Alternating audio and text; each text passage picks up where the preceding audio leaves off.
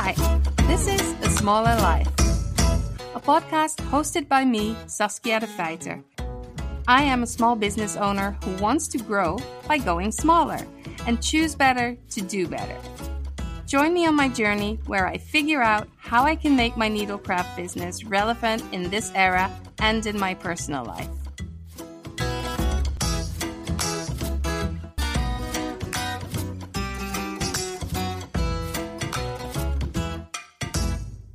Well, hello, and welcome back to A Smaller Life. Or perhaps you are new. This is the first time you drop in. Feel welcome. I hope you enjoy this podcast. If you are a long-term listener of the podcast, we now have a new way to support. I've been talking a lot about the community, the online community that I host. And when you become a member of that community, you automatically support the podcast. But if you're not ready to do that, if it's not your thing, that's completely okay. Our Patreon is now on a pay what you want or pay what you can basis. There are different ways to pay for the production of a podcast show. And I think the best way is if it's supported by the people that listen to it. I would love to have small businesses that are in the same field, the same topics that I'm talking about, sustainable, value-based businesses. I would love them to advertise on the show. So maybe that's something for the future. If you're interested, give me a call. But I think the best way to do this is if it's paid by you, because then I really know that I'm doing this for you. So it all makes kind of sense, doesn't it? It's like the most transparent way of doing things, which I love. So there's that. On other news, I am trying to open up a tool library for the area where I live. I live in a block, basically, of 4 streets that make a square. And I've been trying to start community focused things with the people that live here, and it hasn't been easy, I have to tell you. Some people are not as community minded as I am myself, but there's quite a few people that do share my love for doing things together and doing things more sustainably. So in the past, we've done a kids' clothing swap, and the next thing on my list is to build a tool library, which is basically nothing more than a spreadsheet that shows what kind of tool or item somebody has and that they want to lend out, share with somebody else or with the group, and then you just leave your name, and when you pick it up, because this is such a small group it's 50 families and not all of them are participating, I feel that we don't need like a gazillion rules. Just talking, when you break something, you just talk it over with each other, or you basically just get a new thing. Maybe we'll have to do some talking about that specific thing. I can be really naive in these things, but then I do make things happen. So I'm just going in head first and see what happens. So that's been going on, and I actually haven't been at my desk for about a week because I have lower back pain. I don't know what the word is in English, but in Holland we call it spits, and I happen to know the German word Hexenschuss. It's been so painful, but I'm getting better now. I'm getting better. Today's been my first day back behind the mic, and I'm loving it. So without further ado, I want to introduce our guest. Her name is Hanna Haferkamp. She's based in Berlin, and we go back a few years. We've worked together. She's made fantastic, awesome project bags. Every detail was thought through. Every single bit was on her website. She had this whole list where you can figure out what the fabric was, where it came from, who made it. It was so transparent. And this is kind of one of Hanna-Lisa's core values with everything she does in her multiple businesses. And she has pivoted quite a bit as well, as the same as I have. And we talk a lot about this. She has so much to offer, so much to share. She has been a business coach, and she's also talking about the fact that she also has her own coach, which is very interesting and very important. I think we as small business owners do not think of being coached as an option because it's really expensive, and we don't think that it might be worth it. So we talk about this, and it's very interesting. So without further ado, here's Hanna-Lisa. Welcome, Hanna-Lisa. I'm so happy that you're here. We're giggling a little bit because I forgot to press record, so we have to start over. I'm so happy that you're here, and there's actually so much to explore with you. You have done so many things that I want to talk to you about. You are such a, I don't even know the word. Is it prolific? You're like a multi-potentialist. You can do anything. So perhaps we can make this a series. Ooh, you're making me blush. Thank you so much for having me. First of all, Saskia, I was so happy when you reached out to me about doing the interview. Very much open to making this a series. So everyone who's listening, if you want this to be a series, just let Saskia know. We have this little button on the show notes on the website where you can click the button and leave a voice message. So if you want to hear more from Hanna after this interview, just let us know and we'll plan another interview. But first, let's start off with the beginning. Where did your career path in the knitting space or in the textile space start, and how did it kind of roll and where you are right now? Yeah. So picture the end of the year 2015. I had just left my last employed job. I have a business degree, and I used to be the COO, the chief operating officer of a small Berlin company. And I left that job with no plan, except for giving myself 1 year to figure out what I wanted to do with my life and what would make me happy. And that was the prerequisite for the entire year. I didn't have to do anything except for whatever made me happy. And wow, that was an extremely lucky and privileged position to be in. I'm not entirely sure if anyone who's listening is familiar with the concept of fuck you money. It's essentially you're saving up money when you're working so that you can leave your job or do something else at any point in time, basically. And I had done that and sort of bought myself, quote unquote, a year of freedom, which was amazing. Yeah. Does that feel like a lot of pressure, though? Figure it out now. Like, I have 3 months left after all this partying, and now I have to. If you want to build or grow your business in textile crafts, why don't you join our online community for the small monthly contribution of only €10, which is basically $10-ish. You get to hang out, learn from, and share your business and your personal craft journey with all the lovely people there. Support the podcast at the same time, and you get everything wrapped into one loving package. I would love to welcome you there. Go to patternshift.fm and click community. And while you're there, sign up for our emails so you'll never miss a thing. No, honestly, it's a very good question that I don't think I ever asked myself. I was just like, I was done. I was done with the business world. So to backtrack a couple of years, like, not that I want to go into my entire professional life too deeply, but I used to be a business consultant, and then I became the COO of that company. And like, at some point, I was just extremely fed up with businesses that were just inhumane, with businesses that just cared about making money and didn't care about their employees and didn't care about the world and didn't care about the planet. And so I was like, no, like, I don't know where my path lies. I don't know what I'm going to do. I just know that this is not going to be it.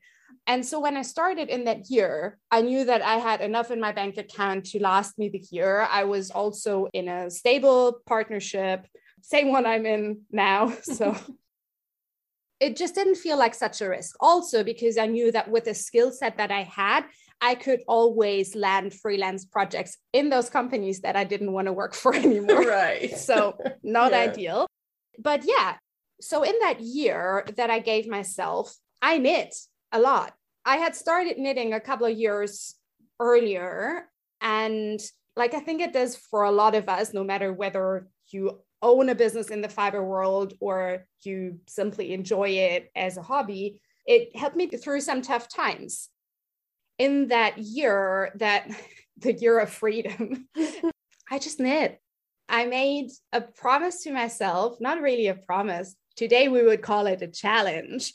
I said at the beginning of the year, I am going to post one picture a day on Instagram for, I don't even remember, 3 months or so. Yeah. And that is honestly where everything started, like all of this that I'm doing now, because most of what I was putting on Instagram was flat lay pictures on my $9.99 white IKEA coffee tables of the things that I was knitting. That was Instagram back then for you in 2016. For some people, it still is. It is. And that is perfectly fine. Like, was so it including a cup of coffee, like a latte on the side? We weren't there yet. The maximum was an overhead shot with some flowers in it. Oh, flowers. Yes. So, yes, I remember it well.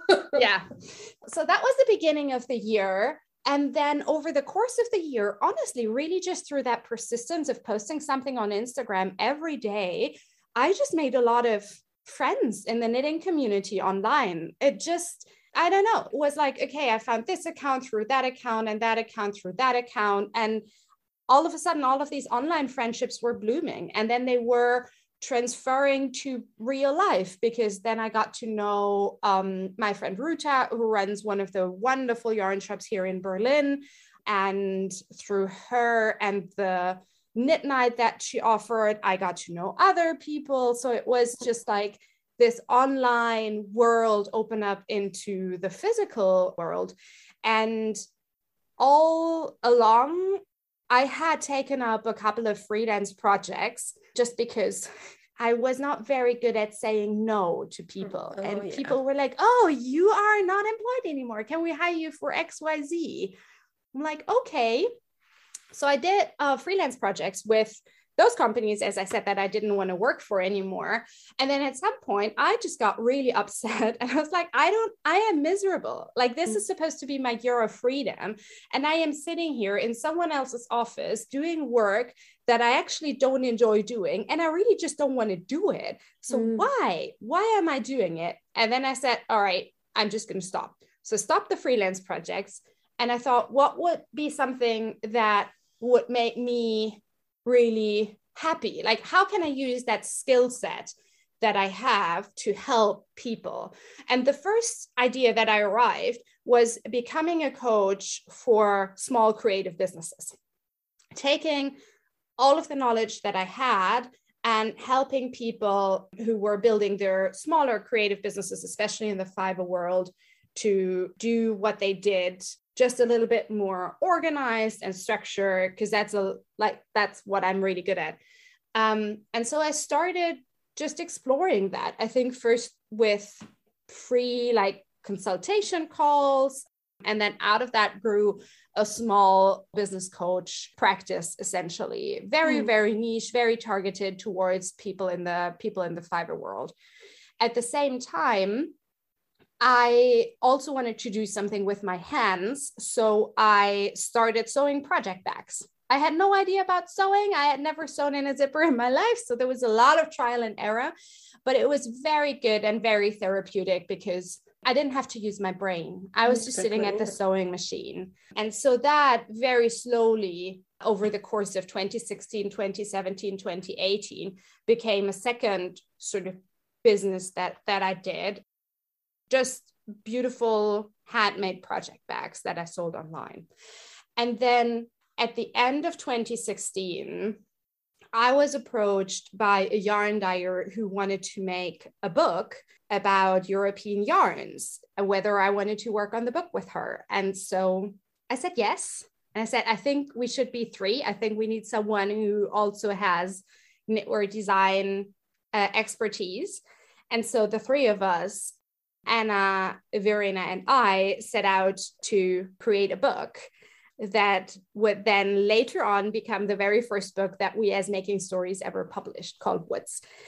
Over the course of sort of the first half of 2017, Anna dropped out of the project because of health reasons. So it was Verena and I, and we started working on Woods. We ran a really successful crowdfunding campaign to finance the first book. And we realized that people were excited about what we were doing. We were focusing on sustainably produced yarns, at that time made in Europe. We wanted to tell the stories of the people who made the yarns, of the designers who made the patterns, hence the name Making Stories. And people really liked it. And that was amazing. And so we also really liked working on that. At first, we said we want to set everything up so that it's fine if it's just a project. But then we quickly realized that we really do like this. And so from Woods grew Breeze, our second project, or our second book, that was at the beginning of 2018. And then over the course of 2018, we published a lot of digital collections and another book, and grew the team really fast. And then I was always the one in the business partnership who was responsible for the numbers. It was bigger than the coaching business and then the project bags that I did, but it wasn't big by any means. But neither of us, nor Verena nor I, had experience with that. And so in the middle of 2018, I suddenly looked at our bank account and I was like, shit, we have a burn rate of 2.5 months left. Burn rate, for anyone who's not familiar with that, is how much money you're spending in a month on, well, your household or your business or something. So essentially, we had money in the bank for just over 2 months and no income projected until later that year. I was like, oh, not good. Great business. Yeah, we love doing it. Yeah, we love doing it. It's just not making money. Oh, so in 2018, that was a really hard year because we had built up our team to, I think at that point, 6 or 7 people. We let almost all of them go. We had to. There was no other choice. And we had to have very honest conversations between Verena and I about what we wanted from Making Stories. Did we want this business? Did we really want to sort of work on this? Or was that something that we just didn't want anymore?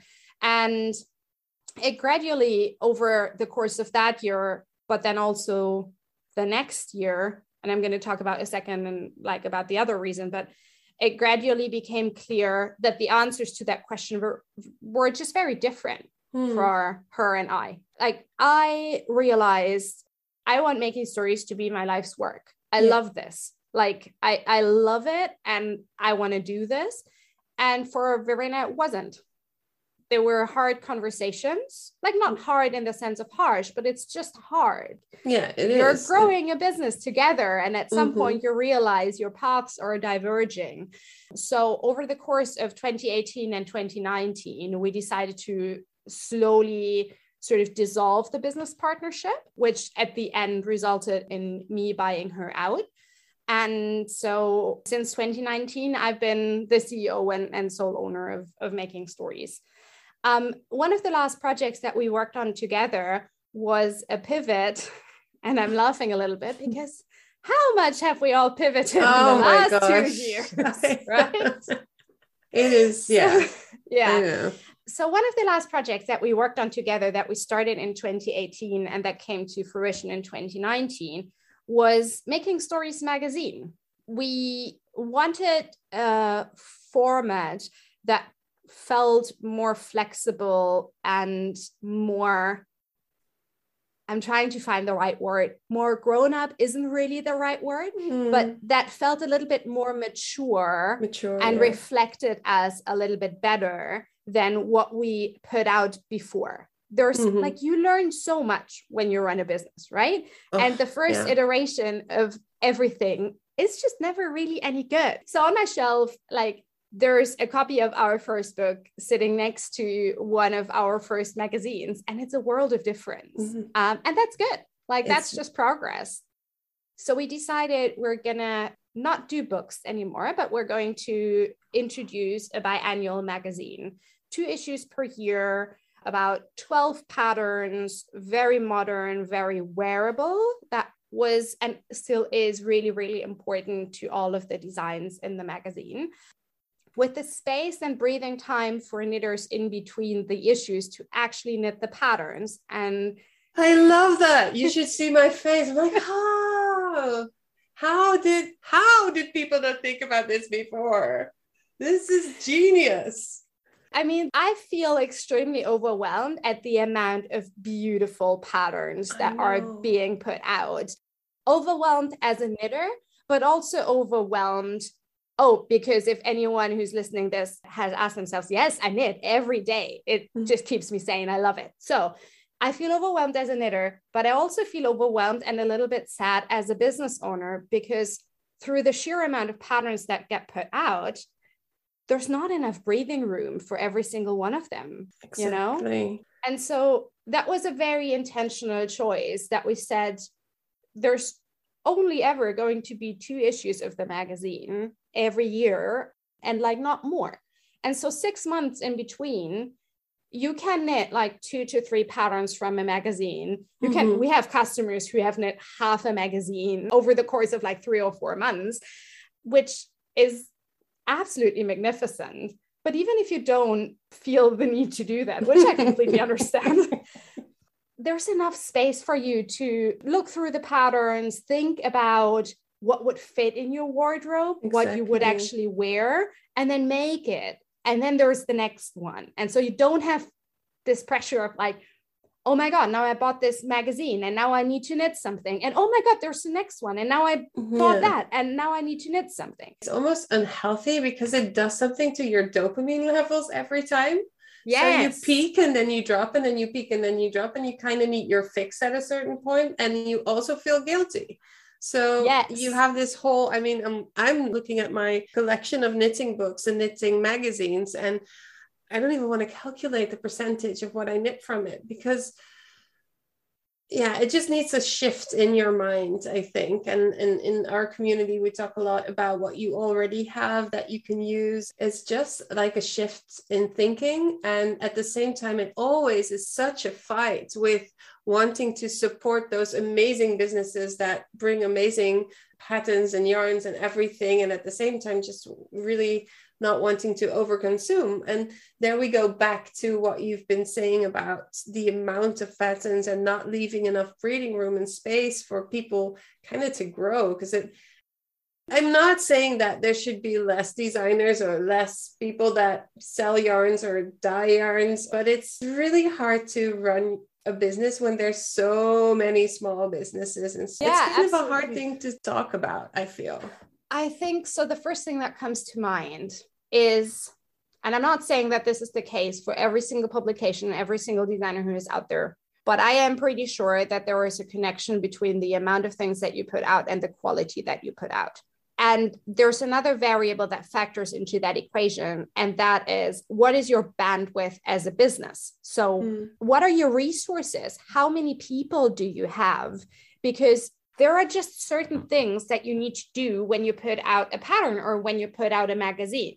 Like, I wish I could show the timeline of us working on a magazine. It's 1.5 years planned through in detail with deadlines and yes, buffer times. But there are just a lot of things that need to happen before a magazine can come out, or a pattern for that matter, because it's really not that different. Like, you need to have a design idea. You need to write up the pattern. You need to knit up the sample. You get it tech edited. You get it test knit. You get photos done. You get the layout done. You do the marketing preparations. You do the launch. Those are things that are, for the most part, expected by our market, by the knitting community.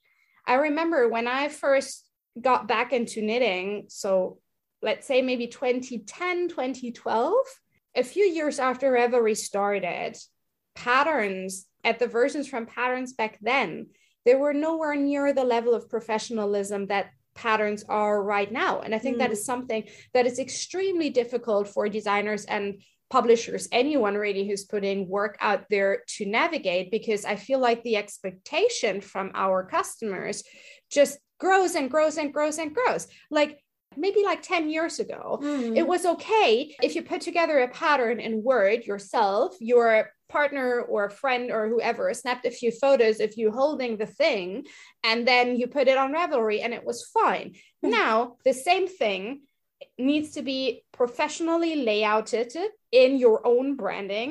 It needs to have professional quality photos, like 12, 15, 20 photos. It sometimes has video. It needs to have a schematic. It needs to be tech edited. It needs to be testnet, like all of those things. And all of those inclusive. Things. Oh, size inclusive. Very good point. And accessible. Yes. Right. And all of those things are to be done by the same person in the same time for the same money as before. Yeah, that just doesn't work. And that's a big disconnect in the market. I know so many people that want to be a designer and they're taking their first steps into becoming a designer, and you can still do it the old-fashioned way, but you will hardly be noticed unless somebody does like a search. If we talk about Ravelry, does this search with very specific things that they need, and you might pop up from the search. But in the woods of all the professionals, designers that actually go through all these steps and actually have the funds or the means to do all that, you will not be noticed. And in a way, I think it's great because it makes it look more like what it is. It's a profession. I believe that designing a knitting pattern is a profession that you probably don't go to school to, but the school is the amount of time you put in to learn to do all of those things. And that should be valued. And I think that's where I sometimes cringe a little when people complain about this, when you, let me do this disclaimer, when you can afford it, you still complain about the price of these things. There's so much work that goes into it. Yeah, absolutely. I think what you touched upon is just really, really important. I mean, what Ravelry gave us, no matter what you think about the recent years of Ravelry and especially accessibility politics. The past, the past, what Ravelry gave us was the democratization of patterns, was the democratization of knitwear design, where before you had to have a contract with one of the magazines. Your name usually didn't even show up next to the patterns. Yeah, exactly. Ravelry all of a sudden made the threshold to enter the knitting market as a designer extremely low. And now that threshold is just really, really, really high again, because it is exactly as you said. You almost need all of those things, especially the professional photography, in order for your pattern to be noticed. And at the same time, we're operating in a market where the prices haven't changed. They just haven't. Yeah. And this is just extremely difficult.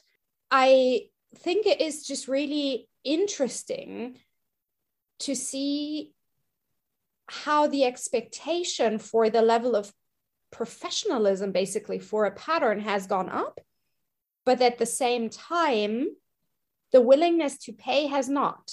Yeah. And I'm intentionally saying willingness because ability is a very, very different topic. I think financial accessibility is extremely important, but as you said, if you can afford it, then you should be willing to pay a higher price than what you usually do for patterns nowadays. Mm-hmm. So, yeah. And I think there's a lot of feelings and views and philosophies that crash into each other in this topic, where I just feel that we are all so full of respecting each other's work. But there needs to be like the next step that comes with that respect. So if we are talking about talent and ownership of your creativity and all of that kind of thing, my view on this is that there's so much overlap of people that knit for fun and then gradually go into the professional side of things. And then they feel they don't have that background information to be an actual business owner. So they start off with just having so much fun doing it and wanting to be part of this world. And then they're like, oh, when somebody downloads my pattern, I'm just ecstatic. That's the goal. And that's probably where it starts for everybody. But at a certain point, there has to be like a switch in professionalism, because otherwise it's also not really fair to the people that do want to make money from their craft or their talent. That's very complicated. It is super complicated, but I think it is a really, really good point and a very important one at that, because I think this market, this industry, this community is so interconnected that the things that one person does, they do have an impact on someone else. I completely understand the desire to enter, especially the knitwear design market. But if you are entering it from a hobby perspective, and I think that's not just only true for our market, I think that's true for a lot of other things like pottery, for example, right? Yeah, you're entering things. I think not the dentist. Yeah, probably not the dentist, but the creative things where you find something that really fills you up and you want to do it and you want to share it with people. And then all of a sudden someone says, oh, would you sell that? And then you start thinking, oh yeah, I could maybe. And then you do it for fun. At that point in time, you're probably in an employed job. You don't need to be making money off of this. So the price that you charge is lower than what someone whose full-time profession this is. And that's a problem because it just drives down the price point for everything in the entire market. Yeah. And at the end of this story, there is not going to be much left if it goes on like this. So Absolutely. That's definitely what happens around us with shops closing down and things like that. It's a direct effect of this, because asking for the actual price of things means that people, or at least the shop owners, think that people won't buy it, and then they don't buy it from the makers, and then here we go, there's the like a downward spiral and things. And I was joking about the dentist, but I've always loved using cooking as a metaphor for knitting and for our industry. So what if you love baking cakes and you just enjoy it so much that you have so much cakes that there's no way you can eat them all yourself, not even talking about the health. But you will step out on the street and you will start giving away cakes. On the street, it's kind of okay if it's just your street. But if you would stop and stand on the marketplace or next to a restaurant and start giving away the cakes, there's a problem. People can see how that's kind of weird.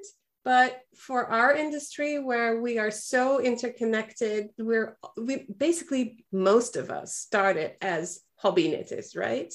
And then some of us have like this business gene that kicks in at a certain point, and others feel like it feels uncomfortable to them. Selling as a thing is uncomfortable even to the people with the business gene, but they know it's necessary, right? Yep. Yeah. So do you believe it's actually possible to run a profitable business in our space, or should we just aim low and be happy to get a living wage and that's good enough? I fucking refuse to aim low. Same here, same.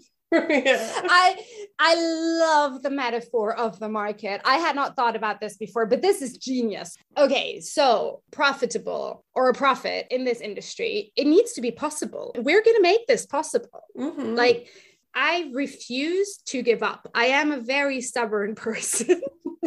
And I do think that this market is probably among the more challenging ones. I'm not going to lie. You know, there are markets where profitability is just a lot easier to achieve because, I mean, if you're talking about profit, to break it down into two very simple parts, there's always the revenue that you bring in, the money that you make, and the cost of something, right? Of what you're selling. And the difference is the profit that you're making.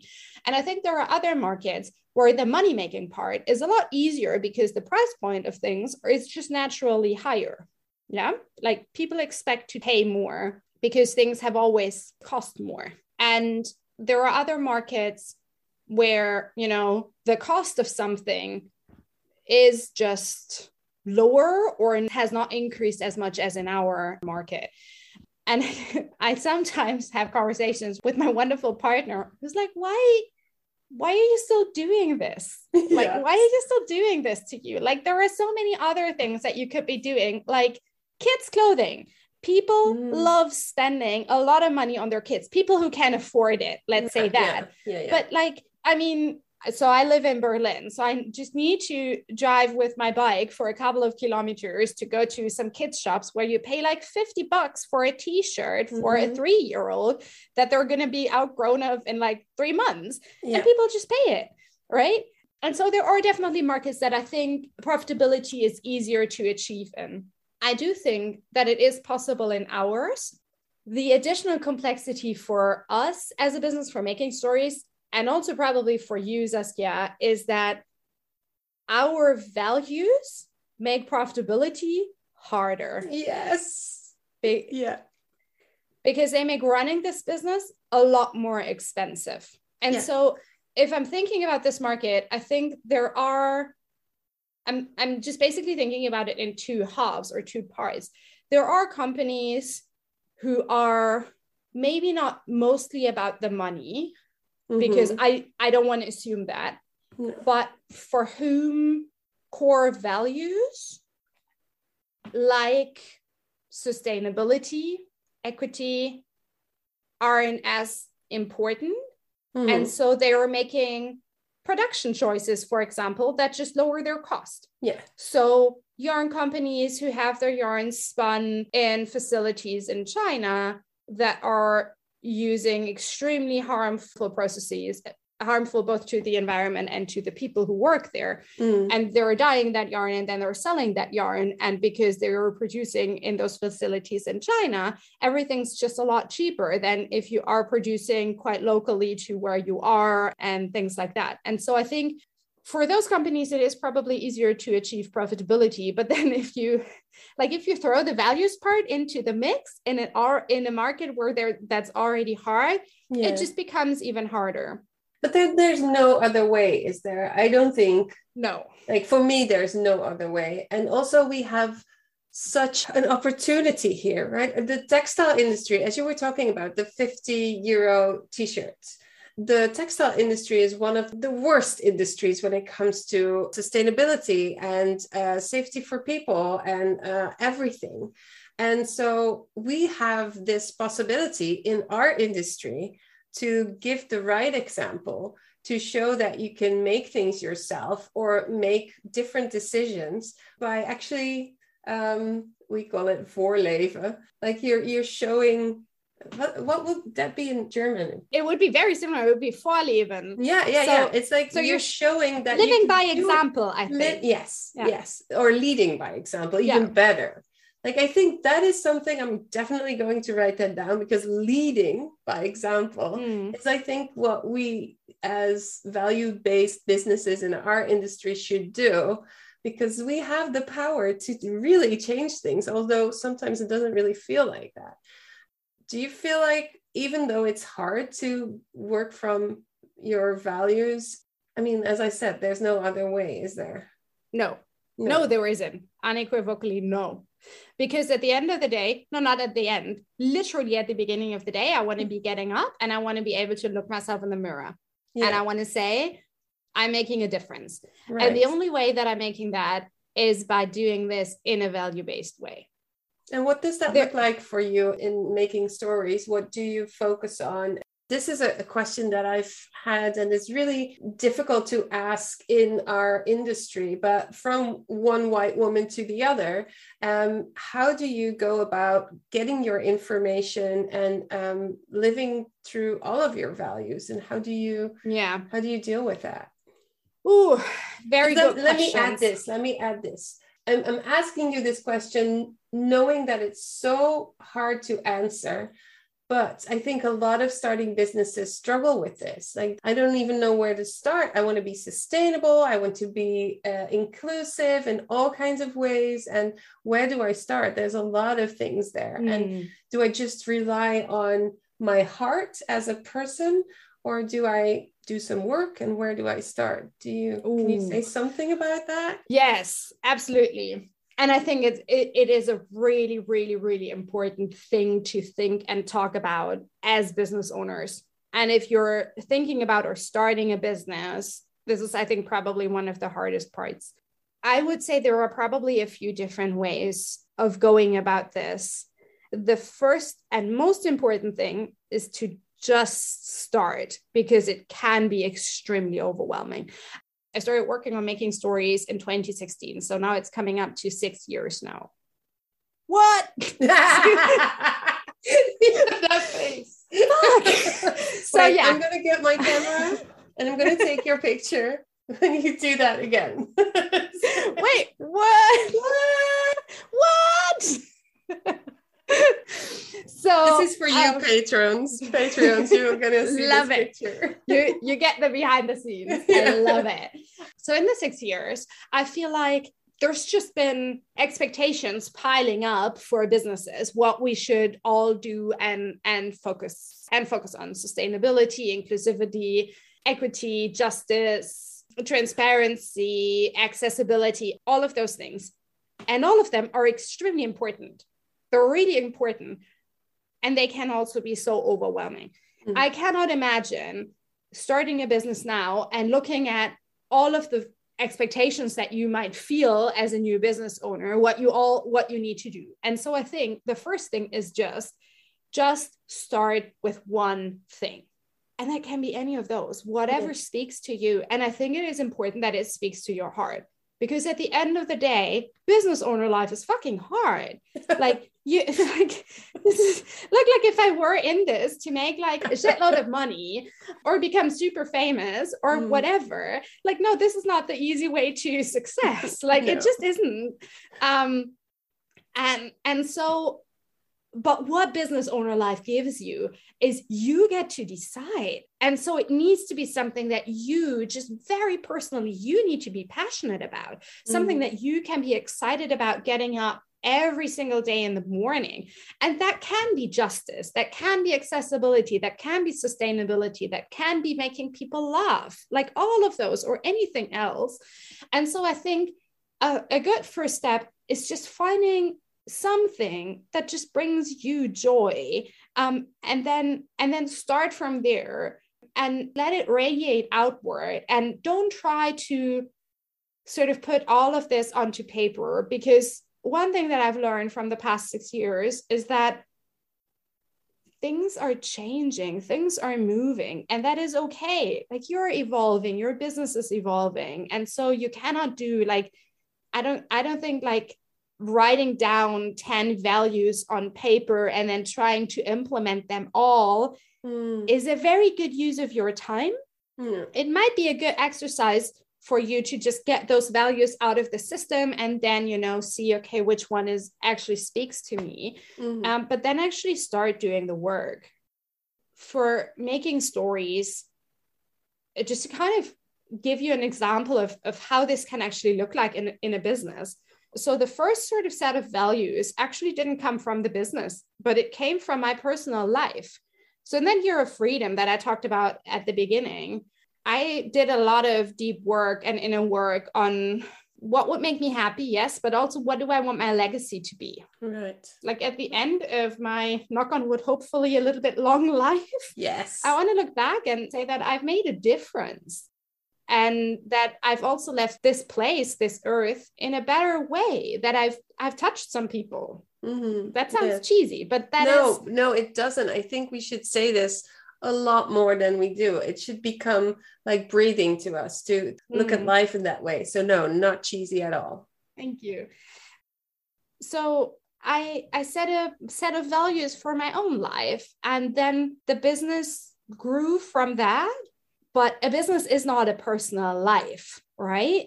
That's a good one as well. Oh, see, this should be a series. I told you. Go on. Yeah. So those making stories values that we now have, they sound like buzzwords. And in a sense, they are. So it's sustainability, it's equity, it's transparency, and fairness/openness.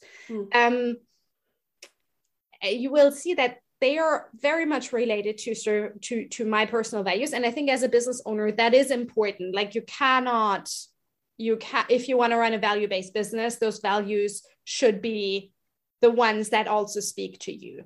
But as a business, the important thing I think about values in a business is exactly as you said, Saskia, how do you implement them, right?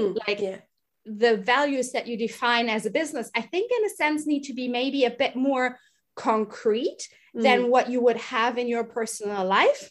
So sustainability, for example, is one that is now really, really core to us, but that's also evolved over the years. So 2016 to the end of 2019 was kind of like the baby and toddler phase of making stories, just getting started with our work, putting things out there, seeing that people liked it, making mistakes, reducing the team, getting back on our feet, dissolving the business partnership. And at the same time, I never really felt like we had those core values really nailed down and really in place. And then in 2019, in September, I had our little one, went on maternity leave for a couple of months. And oh my God, what wonders a few months away from the business can do. Like, it's amazing. That's it's amazing. But a lot of clarity, even more. I came back from maternity leave and I decided making stories is what I want to do. I closed down the other two businesses. And then I said, but making stories needs to be about sustainability. I want making stories to be the number one brand thing, place, however you want to call it, to go to. About all things sustainability in the knitting market. And that was so clear to me after those few months away. And so this value, why am I sharing that story? Because this value of sustainability that we had all along, all of a sudden just became so much clearer. And so I think if you are just starting out on your business journey and all of this feels a bit muddled and unclear and things, don't worry, it's going to come. It just takes time. Yes, it's going to crystallize into something that really connects with you and your customers. And I do also believe that if you run your business this way, you are talking to people that are similar to you, that are in a similar way of looking at life. And so it will come more naturally than you think. Yes. Yeah. So don't worry too much about it, you say. Just one step at a time and you'll get there. Yes, I would say one step at a time. Pick one value, something that really speaks to you, and get started with this and think it through. What does that mean for your business? And you don't need to implement everything right away, and you don't need to have all of the answers. Like we did a value exercise a month ago, like 6 weeks ago or so, and discovered a lot of things that we can do to be even more sustainable, especially internally, right? So just take a value, maybe make a list of all of the things that you can do to sort of implement that, and then just get started on some of that. And I also think rather live your values and crystallize it and then communicate them than the other way around, than just putting your values on your website and not actually living them quite yet, even though you have the best intentions. Because then you come in this area of kind of when it comes to sustainability, where it's almost like greenwashing, right? You're saying all these buzzwords and then you kind of have to really live the thing as well. Yeah. But you don't have to be perfect. You don't have to do everything perfect, because most of us are just solopreneurs, right? And that's how we start. And you kind of have to find ways to do things to make it sustainable for yourself and not burn out. Yeah, absolutely. Absolutely. But I do think that can feel overwhelming and hard as well, because I kind of feel like, especially in the last 2 to 3 years, I would say, the business culture, I think, has become colder, more cutthroat. I think that, I don't know about now, but like a year ago, I had conversations with people who are like, no, I'm closing down my business in the fiber industry. There is just too much cancel culture going on. I'm just scared to putting things out there and like putting a foot wrong, and then there's going to be a shitstorm and I'm going to be put on a blackout list and all of the things. Business owners were really scared about this. And I think this was a really sad and very hard place to be in for the entire community, because at the end of the day, we lost some really vibrant people who just left instead of having conversations, talk about the hard things in ways that everyone could learn. And there were definitely those happening as well. There were definitely also, cancel incidents and things that were, I very personally think, absolutely justified. But it's never good if you're operating a business out of fear. No, and I think that is something where you're now looking at this and you're thinking, oh my God, like I want to start a business in this space. Let's say I want to become a knitwear designer, but I don't have the resources to be size inclusive. I don't have the resources to knit a few samples and photograph it on different body types with different skin tones and with different gender identities. I also don't have the time or the resources to make it fully accessible. And if I don't put it out like that, it's not perfect. And people will think I don't care about those things. This is not true. No. But there's just the reality of all of those things cost money that's conflicting with this desire to do all of those things justice. Yeah.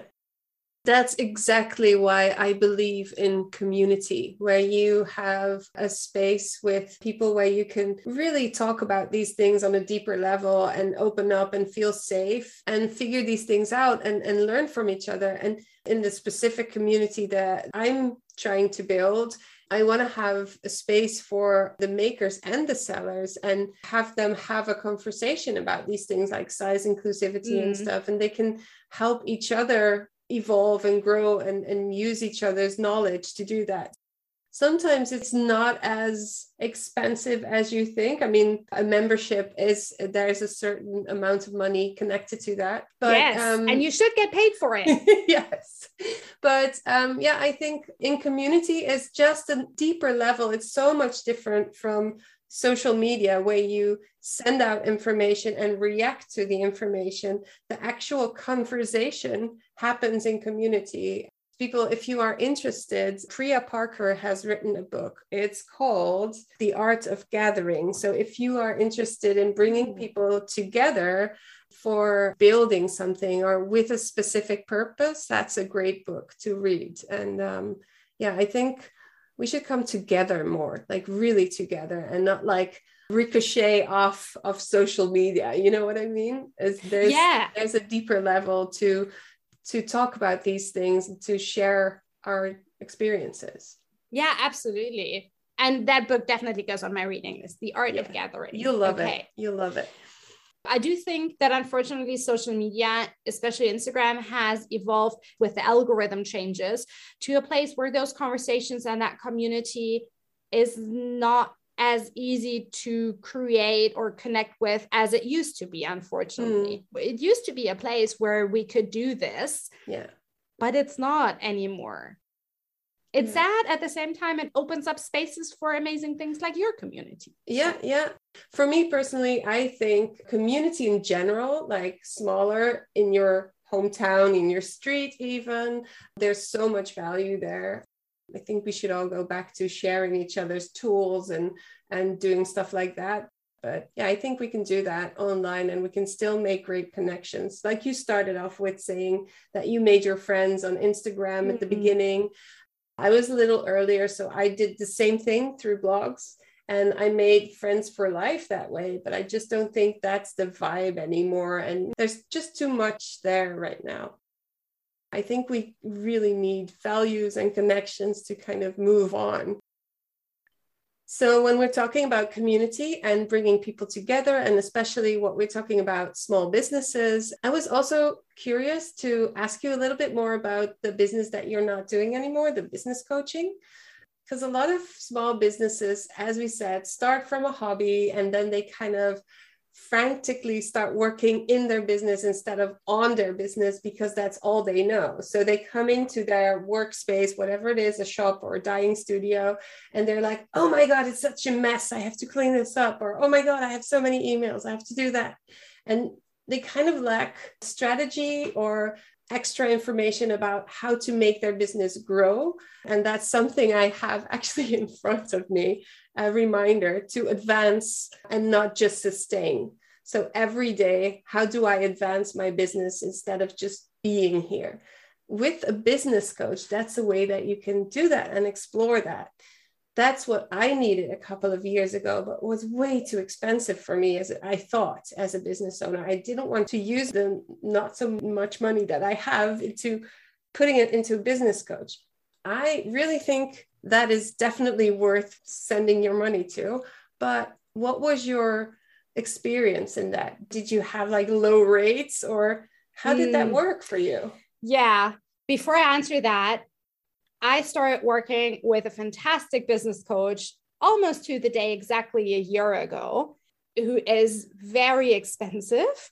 It was a gift from my private life to my business life, thankfully sponsored by my partner. It's a wonderful gift.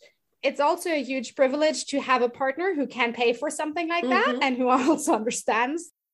Yeah. It was amazing. And it still is amazing. And every single cent is worth it, because the growth that I've seen, yes, in the numbers, but more the growth of me as a business owner, the way that I think about making stories, the way that I can strategize for making stories, the way that I can plan, how much I can get done.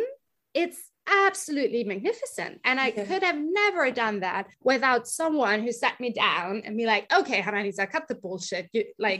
What is really going on? And that's the way that my business coach is, someone who also just tells you the hard truth. And so I 100% agree that a business coach is worth every single cent. I also understand sometimes it's just not financially possible. And that's kind of where we come back to your actual question. Yeah. How did I do that? I'm going to start with the end, because I also closed the business down because it wasn't financially sustainable anymore. Thank you for being so honest. This is really helping people. I mean, this is exactly what I wanted from this podcast. So thank you so much. I just wanted to say that. You're so welcome. The brutal truth is that the group of business owners that I was targeting, so small business owners in the fiber industry, for the most part, don't have the resources for a business coach. Let me just step right in here and take the opportunity to talk a little bit about the Building Better Business Circle.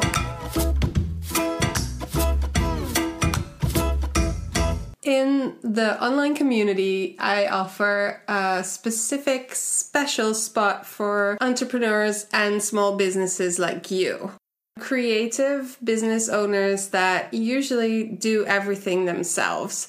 And it's such a hard work, and I know what it's like. I always wanted a business coach to show me where to go after this and how I could grow my business and not just keep it going. To me, I felt like that was way too expensive. I didn't know where to go. I didn't know what to do. I didn't feel like I wanted to talk to a business coach that was wearing a suit. And I couldn't find anybody that was a good match for me, basically. So what I did, once I had the online community going, I just basically started something that I would have wanted myself.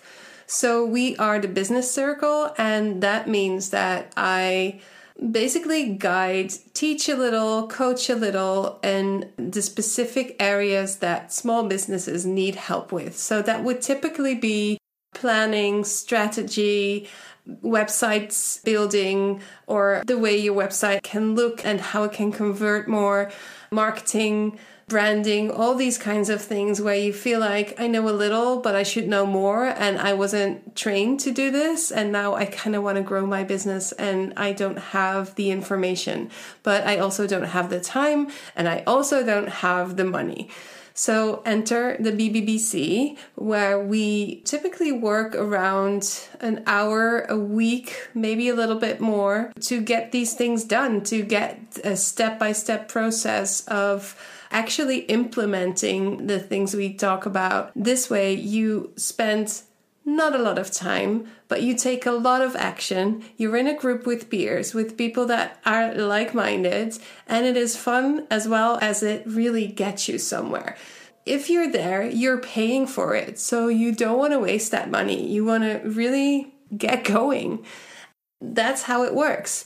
So I am excited because I get to be paid for the thing I love doing most, connecting people and sharing what I know. And then everything comes together. It's an amazing space and lovely people. And if you want to know more, just send me an email and I'll happily give you all the information that you need, or even connect you with one of the business owners that are in the community so they can tell you what it's like. You are so welcome to join us. If you want the information, go to asmallerlife.com and you'll find everything you need.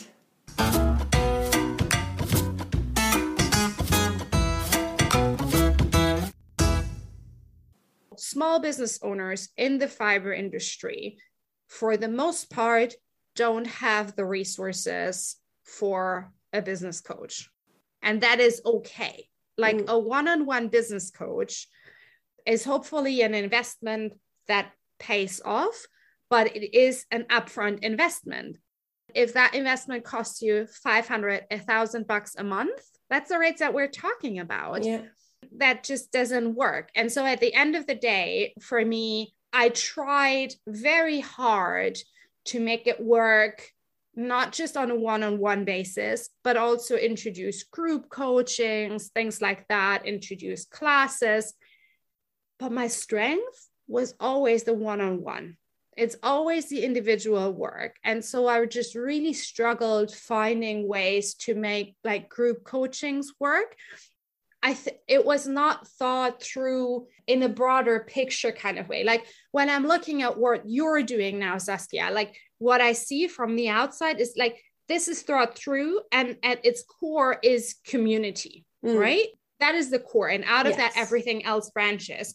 For me, it was the other way around. It was like the one-on-one stuff that I was doing. And then how can I do it into group things? Can I create a community? Do I want to manage a community? Yeah. And the answer to that was also no. That's just not something that speaks to me. Right. And I think it is really important work. But while I love the one-on-one business coaching, it just wasn't sustainable for me anymore. No. And even if it is financially, having to talk to so many people to get to a certain income is a lot of draining work. So you'd have to have a really high rate to make it sustainable for yourself. Which is it's a kind of a hard business model in itself. I think so too. When we're talking about sustainability, there's also, I'm going to call it energy sustainability. I am an introvert at heart. I love sitting at home, knitting, not talking to people. I have this wide grin on my face. And I'm like, yes, same.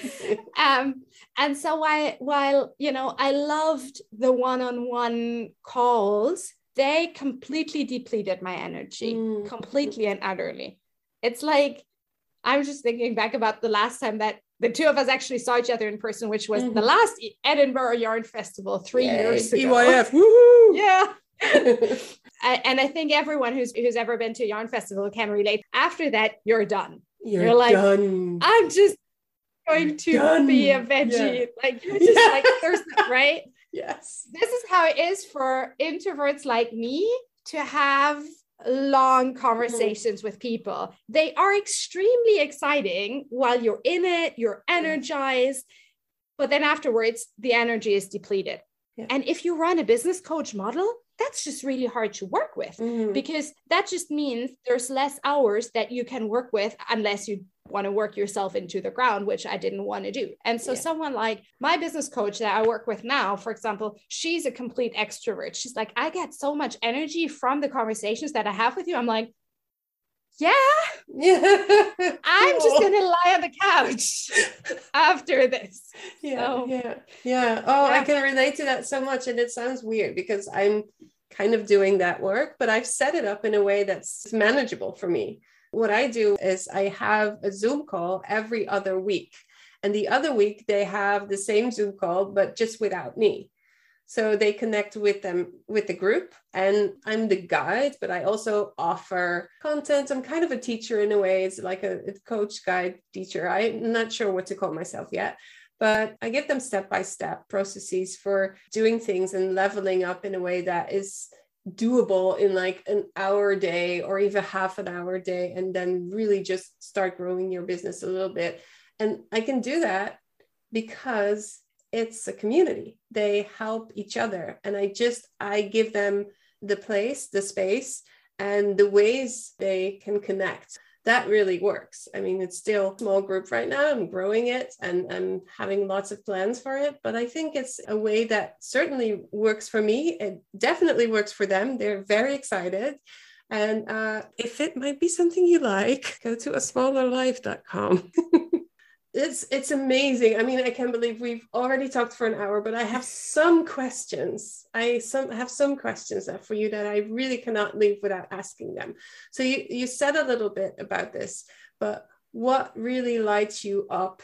What kind of thing in your business is the thing that you go, that's why I'm in it? Just even a practical thing. It doesn't have to be super value-based, just...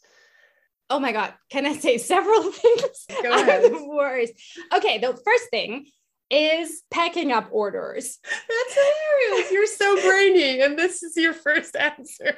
I know, but I think it is exactly because I'm so brainy. We have the publishing site where we publish the biannual knitting magazine. And then since about a year, we also sell a curated selection of sustainably produced yarns. And they're all sitting in what I lovingly call the yarn cave, 10 minutes from my house. I have a small storage space. And that's where I go to pack up the orders. And I just enjoy this so much because I love the yarns. Like I just love like taking out the skeins from their little boxes and then packing everything up, because I'm just so in love with doing this work of curating the yarn selection for people. Yeah. So that's just something that really lights me up. The other thing is just that I get to do this work. There's this quote, and I'm going to misremember it, but it's something about remember that this is what you dreamed of, or something like that. So often business owner life can just feel incredibly hard. And I've gotten a lot better at dealing with the things that, you know, life just throws at you. Like they're like things that 3-4 years ago would have brought me to tears. I'm like, okay, whatever, we'll deal with it. Moving on. Yeah. It can feel really hard sometimes, but then there are also these instances where things just click, like they fall into place and everything just feels smooth for like 3 seconds. Yes. I also just really enjoy these. 3 second soar. Yep. You're like, yay, I got this. Oh no, I don't. For me, that's the problem solving part is what I love doing. Like I have an issue, how do I fix it? And what do you actually really do not like, or maybe have outsource as soon as you could? I don't even like calling myself a boss, but I am, because I have people who work for me. I don't like having hard feedback conversations, to be very honest. I am trying to be very human oriented, and that often gets in the way of actually giving people the feedback that they need in order to do their work better. Yeah. And I have a hard time having those conversations. Like, I'm not talking about, I don't know, like firing conversations or something, not that at all, but just harder conversations where I need to tell someone like, look, this was not good, or this was not good. Yeah. In terms of other things that I don't like or didn't like that I've outsourced, so I did an extremely valuable exercise about half a year ago with my business coach that's called an accountability chart. We basically sat down and wrote down all of the roles or all of the things basically that we were doing in the business. So things like layout of the magazine, photography of the magazine, setting up the website listings, purchasing yarns, doing social media, like on that kind of level, and then put them into buckets of roles. And then I looked at this and put names behind the things. Like 90% of the boxes was my name. And then she asked me the question like, okay, so what do you really hate? What do you hate? I was like, I hate managing the test nets. And this is not because I hate the test knitting process. I don't mind the work itself at all, like the interacting with people, the answering questions, figuring out the problems with the patterns. But what really didn't work for me was that it was reactive work. I was not in control of how I would spend my day because I would always have to react to someone else's timeline. And that just doesn't work for my life right now. I see that. That's so valuable to be able to figure that out. Yeah. And I like it was like a light bulb moment. I was like, oh, okay. And so at the end, I hired our tech editor to also become our test knitting manager, Jess. And she's amazing. And she's doing a much, much better job than I ever did. Because also this is her core task. Where for me, it was like one on a list of a million tasks. And so she can obviously do everyone a lot more justice than I ever could. This can actually really pack this whole coaching topic together quite nicely, because you were a business coach. You have your own business coach, which some people might think of, how does that work? I'm also actually looking to get a little bit of coaching as well, because we all have our own talents, but we also have our own things that kind of need work. Lots of things that you were saying, I really had some really bad conversations with people I worked with that I could have done a lot better. Let's leave it there. And there's so much to them, but we have all these different things that we need to be able to do as business owners. So to have somebody to give you a little bit more insight in strategy, in where to start first, and to really work on who you are and what you need, and have that space for yourself is so valuable. I think in the end, all we really need to do is just stretch your arm down one step of the ladder and pull the person below you up. And that's how it really can really work to make things a little bit better. So thank you so much for everything. I just want to give you like a few minutes of advertising time for your latest project, because we obviously talked about it a lot, but not into detail. And I'm really curious about the latest thing that you've been doing. Oh, that's great. Okay. So this will go live. It's June, which is summertime for everyone who lives like us in the Northern Hemisphere. So our current project that we have going on is talking about all things summer knitting, essentially. We were super fortunate to get our hands on a really small amount of amazing linen yarn. So all of the yarns that we have, as I said, they're sustainably produced. You can read more about that on the website. That's makingminestories.com.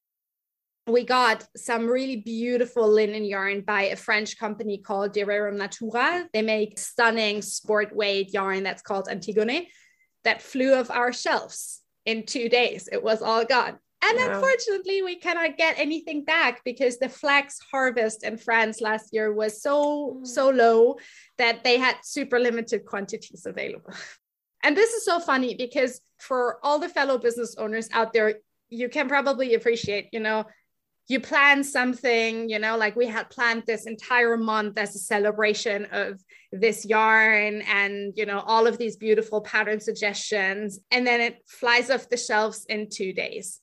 And then other times you launch something and you're like, oh yeah, I don't, need to plan out a lot because this is going to sell out immediately. And it doesn't. Yeah.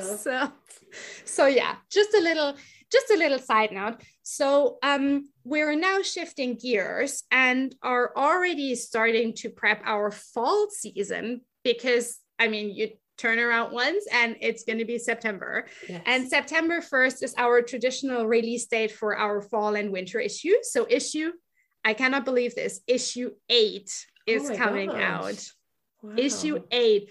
I am starting to work on double-digit issues. Issue 10 is coming out next month. What? But don't forget to celebrate. You are going to celebrate, true. right? Yeah. I always, on the Promise. launch day, I've gotten a lot better at celebrating those things.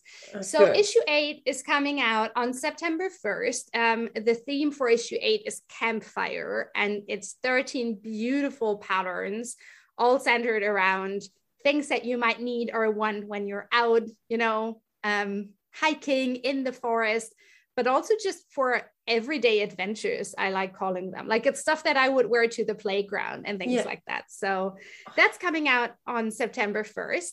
And around that launch, we'll also start adding the new yarns for the patterns that we have in issue 8 to the web shop. We have a fun program for our magazine subscribers where they actually get to vote on the yarns that we add to the web shop. I've actually sent out the email like before we started our conversation. So it's all now gearing up. Oh, that's super nice. A very exciting process, I think. Like 2 waves in the year where you like gear up and then slow down a little bit and then gear up again. How do people find you? So if they want to get that email, not this one has been sent, but so how do people connect to you? Where can they find you and everything you do, making stories? Where is the shop? Tell us all about it. So the first place for you to go to is making-stories.com. That's our website. There you can find the shop, the magazine, everything that we sell, and also the blog content that we put out. We talk a lot on the blog about how to make your knits fit yourself, because I think the most sustainable thing that you can do is knit something that you then wear for 15 years to come. Here. But in order to do that, you need to make it fit yourself. Yes. And so we talk a lot about that on the blog. And that's also something that you can find on the website. And then there's a little pop-up, or if you scroll down to the footer of the website, there's a little email sign up. And I can only encourage you to sign up for our weekly newsletter. We send out an email every Tuesday. It's not sales focused. Like, yes, we will talk about products, but mostly it's really about knitting tips, projects that we're working on. So that's the second place. The third one is Instagram. That's our main social media platform. We're _making stories on there. And then the fourth one, we have a YouTube channel where when you go to YouTube and you just search for Making Stories, it'll come up.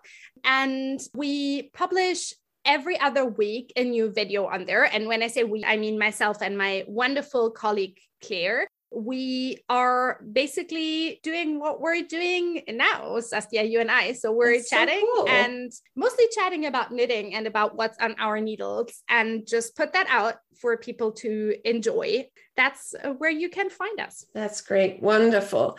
Thank you so much, Hanna-Lisa. This was full packed of great tips for entrepreneurs, but also just a great and honest and transparent view into what it's like to own your business, and also generally a business in our field. So thank you so much. And we have to do this again. Oh, I would absolutely love to. This was such a delight. Thank you so much for having me. I have no idea how the time flew by. It was great. Thank you. It was wonderful. Thank you so much, Saskia.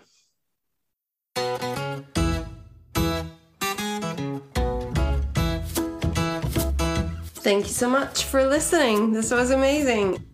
Hanna-Lisa is the best, isn't she? You can go to asmallerlife.com and find all the information in the show notes.